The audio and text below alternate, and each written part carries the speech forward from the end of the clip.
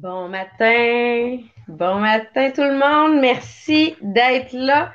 Merci pour ceux qui sont déjà sur le Podbean, ceux qui sont sur le Zoom et sur Facebook. Donc, un gros merci à vous. Bon matin, JP. Bon matin, Sabrina, ça va bien? Oui.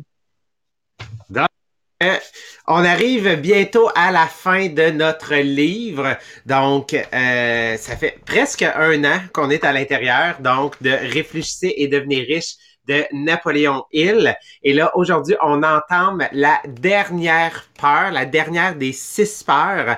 Donc, on a couvert la peur de la pauvreté, la peur de la critique, la peur, en fait, de vieillir, la peur de la maladie, la peur de perdre quelqu'un, de perdre l'amour.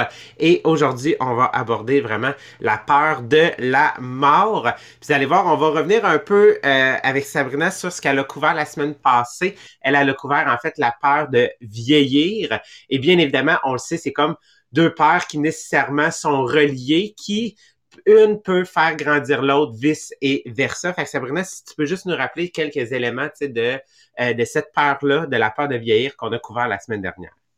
Oui, parce que la peur de vieillir est liée à la peur souvent de vieillir, mais pour être en santé, manquer d'argent rendu en fin de vie ou manquer d'indépendance physiquement pour être capable de s'occuper de soi. Donc, c'est ce qui est lié à la peur de vieillir ou ne pas avoir le temps d'accomplir tout ce qu'on aurait voulu accomplir avant de mourir. Fait que ça fait partie, c'est quand même lié à la peur de mourir. Puis, ben, un des symptômes de ça, c'est d'essayer de se faire paraître plus jeune. Puis c'est pour ça on parlait de la crise de la quarantaine qui, en anglais, appelle middle age. Donc, c'est pour nous rappeler que 40 ans, c'est pas la fin. Au contraire, on est en début de, parce qu'on n'a pas la moitié de fête encore. Et que souvent, c'est lié aux gens qui essaient de se sentir plus jeune, d'avoir un look plus jeune, tout simplement parce qu'on ne veut pas aller vers, vers la vieillesse, qui, dans les faits, comme il expliquait, tout le monde va se rendre là. Il faut juste l'accepter. C'est tout simplement puis pour ce qui est de la mort, c'est la même chose qu'on va présenter aujourd'hui. Tout le monde va passer par là. C'est tout simplement de voir comment on vit avec ce fait-là, qui est une réalité qu'on ne pourra pas contourner. Effectivement, c'est probablement l'information la plus véridique de toute la Terre. On va tous mourir, OK? Ça, c'est sûr et certain. Il y a personne qui s'en sauve de ça. On va regarder où est-ce que ça provient, cette peur-là de la mort. Ça a on va dire, quelques racines, on va dire, dans l'histoire. Parce qu'en réalité, cette base-là, c'est un sentiment d'incertitude.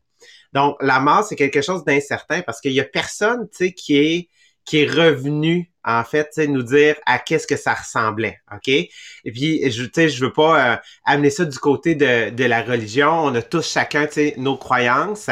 Mais, tu sais, il y a jamais personne, tu sais, il est revenu, genre, 5 jours plus tard pour nous dire, hey, finalement, ça ressemble à ça. Donc, il y a comme un sentiment d'incertitude qui est autour de ça, qui fait en sorte que on est dans l'inconnu. Et l'être humain, en général, n'aime pas l'inconnu. OK? Parce que quand il y a de l'inconnu, qu'est-ce que ça permet? C'est que ça permet, en fait, au cerveau, ça permet à l'être humain de fabuler, tu sais, genre de créer des scénarios, de faire, en fait, des choses qui finalement n'existent pas. Fait que ça l'appelle pas le côté, on va dire, logique, plus terre à terre, plus cartésien, en fait, là, de l'humain.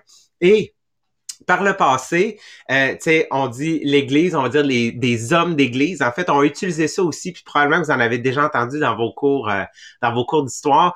Il y a tu sais, des prêtres et des choses comme ça, des gens comme ça qui disaient, ah, donne-moi l'argent, ok, je vais prier pour toi, puis si tu m'en donnes tant, c'est sûr que tu vas aller au ciel, tu n'iras pas en enfer. OK? Ou tu n'auras pas besoin de passer par le purgatoire. Donc, ça, c'est des choses qui ont arrivé. Donc, ces gens mal intentionnés-là, OK, étaient à la base des gens qui utilisaient cette peur-là, utilisaient la peur de l'inconnu, de l'incertitude pour, en fait, créer la peur de la mort. Tu sais, tout le monde à cette époque-là, on s'entend, il n'y avait pas les moyens qu'on avait. Tu sais, ces gens-là, vivait vraiment dans la misère, on va vraiment le dire comme ça, ben, je veux dire, c'était toujours ce sentiment-là d'incertitude, de peur. Est-ce que je vais mourir? Est-ce que je vais me lever demain? Qu'est-ce qui va se passer avec moi? Donc, ces gens-là, mal intentionnés, jouaient sur cette peur-là ben voyons, tu sais, je veux dire, si tu me donnes l'argent, c'est sûr que je vais prier pour toi. Ah là, tu m'en as pas donné assez. Là, ah, tu sais, t'as pas fait une bonne action, paye-moi pour être sûr, tu sais. Fait ils ont inventé à cette époque-là le purgatoire, les limbes, OK, pour en fait contrôler les gens. Parce que quand tu as cette peur-là de la mort, c'est que tu laisses la place à des gens à rentrer dans ton cerveau qui peuvent te contrôler. Les sectes, c'est exactement la base, OK? Donc, des sectes, c'est qu'ils jouent sur la peur de la mort. Puis, tu sais, on a des exemples, il y en a eu au Québec, il y en a eu beaucoup, tu sais, à travers le monde. On a des grands exemples, tu sais, comme, je sais que sur Netflix, il y a je sais pas si c'est un documentaire film un peu, c'est la secte de Waco, si je me trompe pas. Il y a eu la secte de la lumière, tu sais, il y a des grandes sectes qui ont fait les médias que finalement les comment qu'ils appellent les gourous, ouais, les gourous, tu sais, ils se déclaraient comme tu sais étant quasiment genre un enfant de Dieu et de tout ça. Donc qu'est-ce qu'ils faisaient, c'est que eux autres ils contrôlaient les gens par cette peur-là en leur disant si tu travailles pour moi, si tu fais ces actions-là pour moi, ben tu sais c'est sûr que tu vas aller au ciel, mais finalement qu'est-ce qu'ils faisaient, c'est que je veux dire, on a connu ces histoires-là, genre que ça a fini par des suicides massifs et tout ça. Donc, c'est vraiment un faux contrôle et eux autres ont su jouer sur, ben, tu manques de confiance, t'es dans l'incertitude, donc je vais venir jouer dans ton cerveau, je vais prendre cette place-là pour venir faire grandir cette peur-là de la mort. Donc, comme je disais, tu sais, ce que ça l'a fait pour les gens, c'est que ça les a paralysés. Ça les a paralysés, ils ne pouvaient plus prendre d'action parce que finalement, il y a quelqu'un qui pensait pour eux. Donc vraiment ça c'est je vois Caroline a dit le temple du soleil. Effectivement, c'était vraiment ça. Ça je me souviens genre ça a fait la une des journaux. Aujourd'hui cette peur là, on va dire, a baissé par rapport à, tu sais, où est-ce qu'elle prend ses racines à l'époque, parce qu'on a un accès à l'éducation. L'éducation y est pour beaucoup, tu sais, dans l'explication de qu'est-ce qui se passe avec, tu sais, le corps humain, qu'est-ce qui se passe avec la matière, qu'est-ce qui se passe quand, tu sais, on meurt, parce que une des choses les plus importantes, on va dire, une des formules mathématiques, chimiques, ou, tu sais, qu'on connaît, c'est rien ne se perd, rien ne se crée, tout se transforme. OK? Quand on comprend ça, OK, on sait que l'univers, le cosmos, la Terre, la vie, tout est énergie et tout est matière. Ben qu'il y a rien qui se perd, mais qu'en réalité, tout se transforme. Et pour certaines personnes, la manière de l'expliquer, ça va être par la religion. Donc, votre religion, celle que vous décidez de croire, vos croyances à vous, ça vous appartient et c'est votre manière d'expliquer, en fait, la mort. Ben, c'est génial, c'est parfait pour vous. D'autres personnes, ça va être cette explication-là, c'est plus, on va dire, scientifique sur rien ne se perd, rien ne se crée, tout se transforme. Ça va être ça qu'ils vont utiliser pour comprendre cette peur de la mort-là, pour en fait venir mettre une explication qui va les rassurer, qui va les mettre dans quelque chose qu'ils peuvent connaître, dans quelque chose qui va éclaircir cette incertitude-là qu'il y a si on laisse grandir la peur de la mort. Donc, peu importe que vous décidiez d'y aller avec vos croyances, OK, avec une religion ou avec une explication qui pour vous est plus, on va dire, terre à terre ou scientifique, ben les deux, c'est correct. OK? Parce que si ça vous permet de ne pas laisser grandir cette peur de la mort-là en vous, c'est exactement ça qu'il faut. Parce que ce qu'on veut, c'est être capable de la réduire, voire même de l'éliminer. Puis, tu sais, moi, suite à des événements, quand j'étais dans la vingtaine, il y a une chose qui a été pour moi très claire. J'ai un de mes amis, dans le fond, le meilleur ami de mon beau-frère. Il est décédé subitement dans un accident d'auto, mais juste avant de partir de la maison, il s'était chicané avec ses parents. Fait que pour ses parents, les dernières paroles qu'ils ont dit à leur fils étaient de la chicane. Et depuis ce temps-là, moi, ce que ça a mis clair dans ma tête, c'est que je ne quitte jamais la maison en chicane. J'ai toujours un bec de mes enfants, de mon chum. Je me couche pas le soir en chicane d'un coup, je me réveille pas demain matin. Parce que c'est tout simplement de dire, s'il arrive quoi que ce soit, je suis à l'aise avec si ça se finit aujourd'hui, tout est correct. Et c'est ça que ça a amené. Puis c'est quelque chose que maintenant, j'ai toujours en tête. Puis tu sais, j'ai eu une grosse accident d'auto il y a 5 ans et c'était vraiment ça. Si ça s'était arrêté là, est-ce que ça aurait été correct? Et c'est pas qu'est-ce que j'ai accompli, c'est pas est-ce que je suis à l'aise avec la situation relationnelle, avec ce que j'ai dit ou pas dit aux gens autour de moi. Puis une fois que ça, moi, honnêtement, une fois que ça, c'est clair, que je laisse pas de situation malsaine autour de moi, puis c'est de façon égoïste, là, c'est vraiment pour pas être dans la peur d'un coup que ça se finit là, puis que j'ai pas eu le temps d'y dire. Tu sais, c'est vraiment quelque chose. Puis je vois qu'il y en a plein que ça vient exactement le même principe.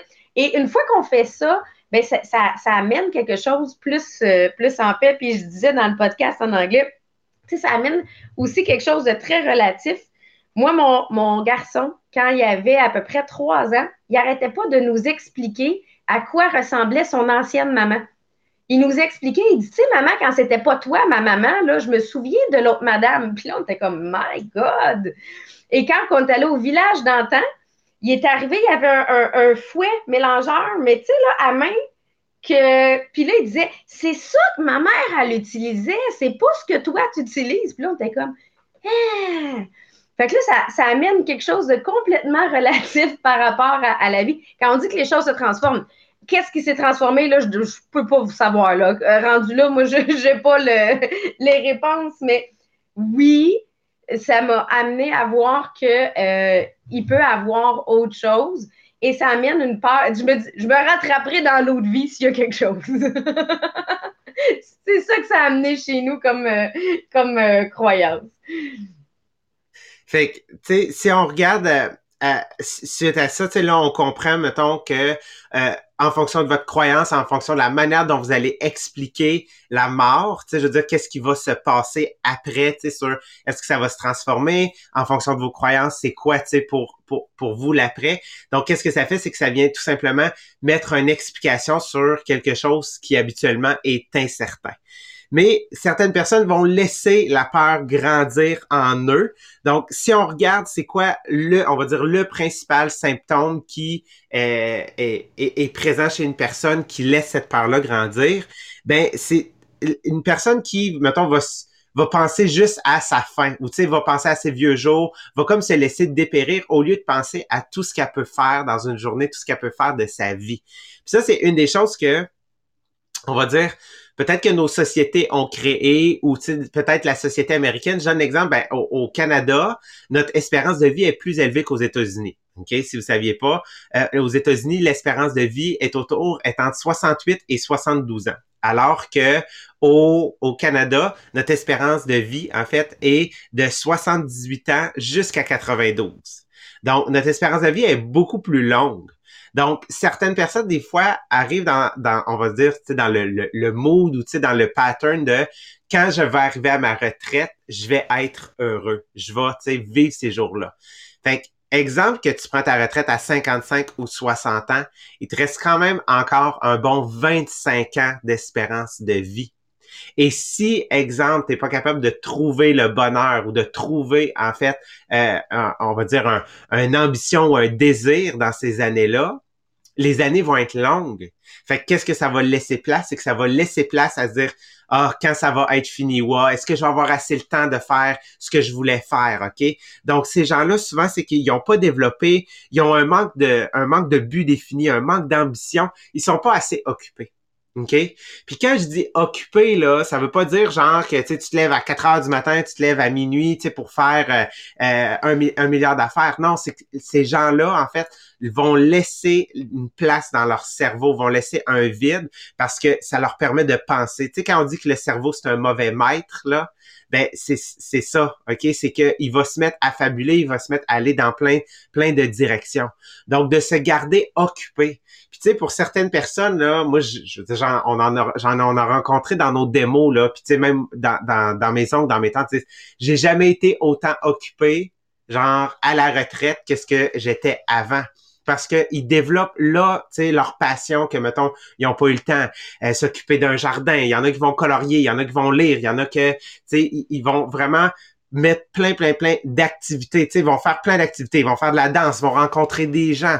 Sabrina, l'exemple que tu as donné, tu sais, ce matin, genre du monsieur que tu as rencontré, on s'entend, il s'est occupé, là, tu sais, pour pas laisser place à cette peur-là de grandir, là. Oui, hier, j'ai rencontré un monsieur en Zoom de 94 ans qui, quand la pandémie est arrivée, il a des conditions de santé fragiles. À 94 ans, ça se peut. Puis honnêtement, j'y en aurais donné, je pense, 75. Là. Et là, les gens lui ont dit, ben, va te chercher un iPad. Tu sais, tu vas être capable de parler à des gens. Fait que, il a commencé à utiliser un iPad. Il a découvert Facebook. Là, il y avait maintenant un ordinateur et il fait entre 10 et 15 Zooms par semaine depuis le début de la pandémie. Il dit, j'ai jamais vu autant de monde. Il dit, je me lève tous les matins, je vais chercher des pensées positives, j'envoie ça sur Facebook à une dizaine d'amis, puis il dit, ça a été ma façon. Il dit, théoriquement, là, depuis 11 mois, j'aurais dû m'ennuyer, j'aurais dû attendre que la vie passe, puis il dit, là, à la place, il dit, moi, j'ai consacré ces 11 mois-là à aider des gens et à parler à du monde. Fait que j'ai trouvé ça merveilleux de voir ça. Puis il dit, tu sais, moi, il dit, je retournerai pas voir des gens dans des grandes salles, puis tu sais, parce que ma santé me le permet pas, mais il dit, là, je viens de réaliser à quel point, présentement, j'ai plus d'opportunités depuis la COVID. Puis j'étais comme, wow, moi, je veux avoir cette mentalité-là à 94 ans. Là. Je veux, cette énergie-là, mais je veux avoir cette mentalité-là de je veux encore apprendre, il n'est pas trop tard, et qu'est-ce que je peux faire pour aider? C'était vraiment ça, le monsieur que j'ai rencontré hier. C'était un cadeau de la vie hier, là, de rencontrer ce monsieur-là. C'est beau parce que on s'entend, il en reste moins long devant lui que ce qu'il y a derrière, OK? Mais effectivement, il aurait pu facilement tomber dans le panneau de attendre la fin. Puis tu sais, qu'est-ce que ça développe? Puis on entend parler beaucoup, tu sais, dans la pandémie, tu sais, les problèmes de santé mentale. Ça, dans le fond, ça laisse place à, tu sais, faire grandir la peur de la pauvreté. Ça laisse place, tu sais, dans le fond, à, tu sais, tout le désappointement que tu peux vivre, le désarroi. Donc, lui a pas laissé place à ça. Puis, qu'est-ce qui unit, en fait, ces 6 peurs-là? Vous allez voir, tu sais, quand je parle de laisser de la place à grandir, qu'est-ce que c'est en réalité? C'est ce qu'on appelle des inquiétudes. Une inquiétude, qu'est-ce que c'est? C'est une forme, en fait, soutenue de peur qui grandit à cause que tu ne prends pas de décision, à cause de l'indécision. Donc, tu sais, nos 6 peurs, la pauvreté, la critique, la vieillesse, la maladie, la perte de l'amour et la perte de la mort, en réalité, qu'est-ce qui unit toutes ces peurs-là? Qu'est-ce qui peut faire que ça peut grandir en vous, OK? C'est qu'on prend pas de décision. Quand on prend pas de décision, c'est qu'on laisse la place à une partie de notre cerveau vide, à laisser des énergies négatives rentrer, ok, à laisser des opinions rentrer. Puis ça peut même être nous qui mettons ces opinions-là dans notre cerveau. Puis ça, c'est drôle, genre je lisais ce matin, moi dans le programme de conditionnement, je suis dans les quatre accords Toltec et j'ai terminé là, le premier qui parle de la parole. Il dit la parole, c'est comme de la magie, c'est la chose la plus puissante avec laquelle l'humain a été doté. Mais lorsque tu laisses de la place dans ton cerveau ou que ton discours est négatif, ben c'est que c'est toi-même qui va t'infecter, qui va laisser cette inquiétude-là grandir puis qui va venir consolider. Fait que qu'est-ce que ça fait? On parle encore une fois beaucoup d'énergie, de vibration. Qu'est-ce que j'envoie dans l'univers? Ben, c'est sûr que c'est ça qui va revenir dans mon cerveau parce que j'ai pensé à du négatif, je l'ai construit, je l'ai dit, OK? Fait que qu'est-ce que ça fait? C'est que ça laisse encore plus de place à l'inquiétude de grandir à l'intérieur. Puis un des exemples, là, d'inquiétude qu'on peut avoir vécu ou qu'on a entendu, c'est, tu sais, quand la pandémie a débuté, là, le 13 mars dernier, OK? Puis, tu sais, moi, je me souviens, Sylvain, c'est quelque chose qu'il raconte souvent, il dit, tu sais, là, le salon, ils ont fermé les portes, puis on savait pas qu'est-ce qui allait se passer avec notre commerce. Ben, c'est une forme d'inquiétude qu'il aurait pu laisser grandir, qu'on aurait pu laisser grandir. Mais on va tout se le dire qu'on s'est occupé. On s'est arrangé de vouloir se réinventer et de pas laisser place à, en fait, cette inquiétude-là de grandir dans notre tête, de grandir dans notre cerveau, de grandir à l'intérieur de nous, parce qu'on a pris une décision. Mais qu'est-ce qui va faire en sorte que tu vas prendre ces décisions-là pour pas laisser la place à ces peurs-là de grandir, puis à ces inquiétudes-là de prendre de la place, puis de consolider les peurs, c'est que tu vas avoir du courage. Fait que le courage, c'est une des thématiques, tu sais, qu'on a à l'intérieur, tu sais, nous, de notre MLM, dans notre organisation, de faites les choses avec courage. Prendre une décision, c'est prendre son courage à deux mains, c'est vouloir faire quelque chose. Puis quand je prends une décision, ben c'est sûr qu'une décision va amener vers l'action.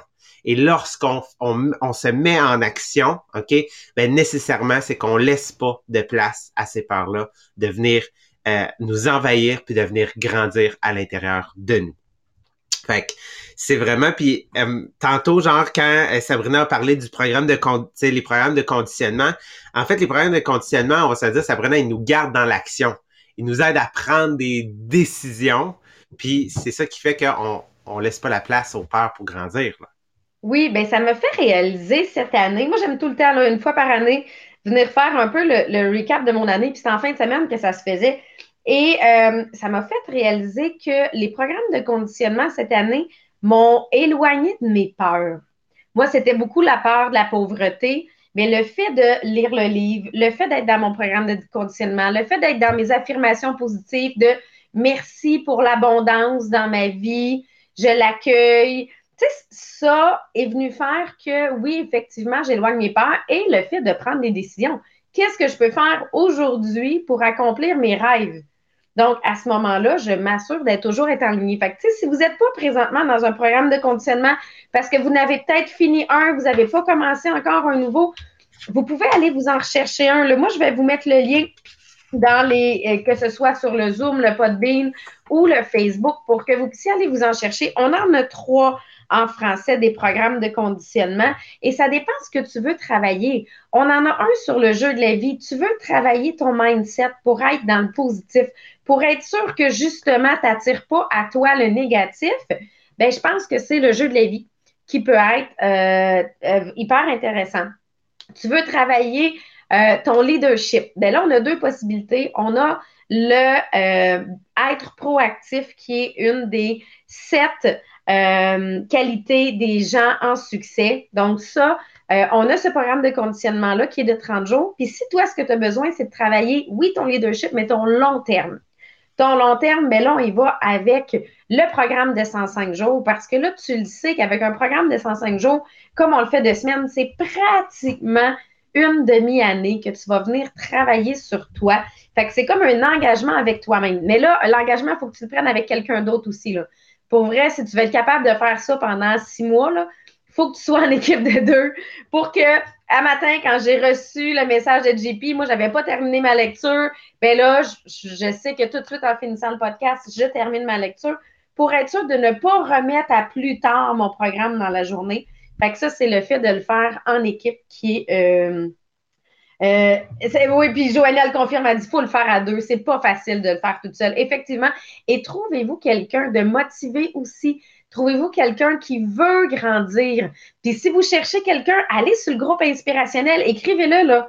Je veux faire un programme de conditionnement, mais je me cherche quelqu'un avec qui le faire. Et je vous le dis dans la journée, vous allez avoir trouvé parce qu'il y en a plein qui se cherchent justement des gens avec qui le faire. Sur mute.